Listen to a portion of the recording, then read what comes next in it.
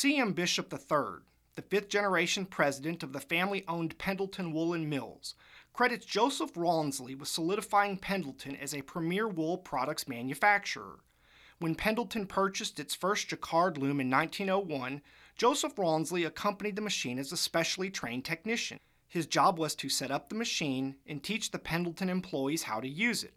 However, Rawnsley ended up staying with Pendleton, and he eventually became the head of development of Indian designs. Rawnsley proudly worked for Pendleton for 28 years until his death. Joseph Rawnsley was committed to creating the most authentic product possible, so he spent time living with different tribes.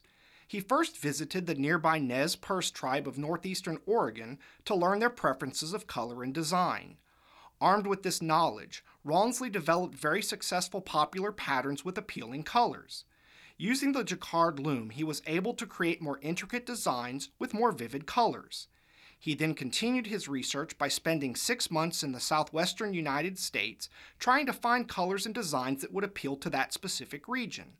It was Rawnsley's attention to detail and first-hand research that enabled Pendleton to produce meaningful, desired blankets. Rawnsley is the only blanket designer of any woolen manufacturer to garner individual attention for his designs, many of which are still popular today.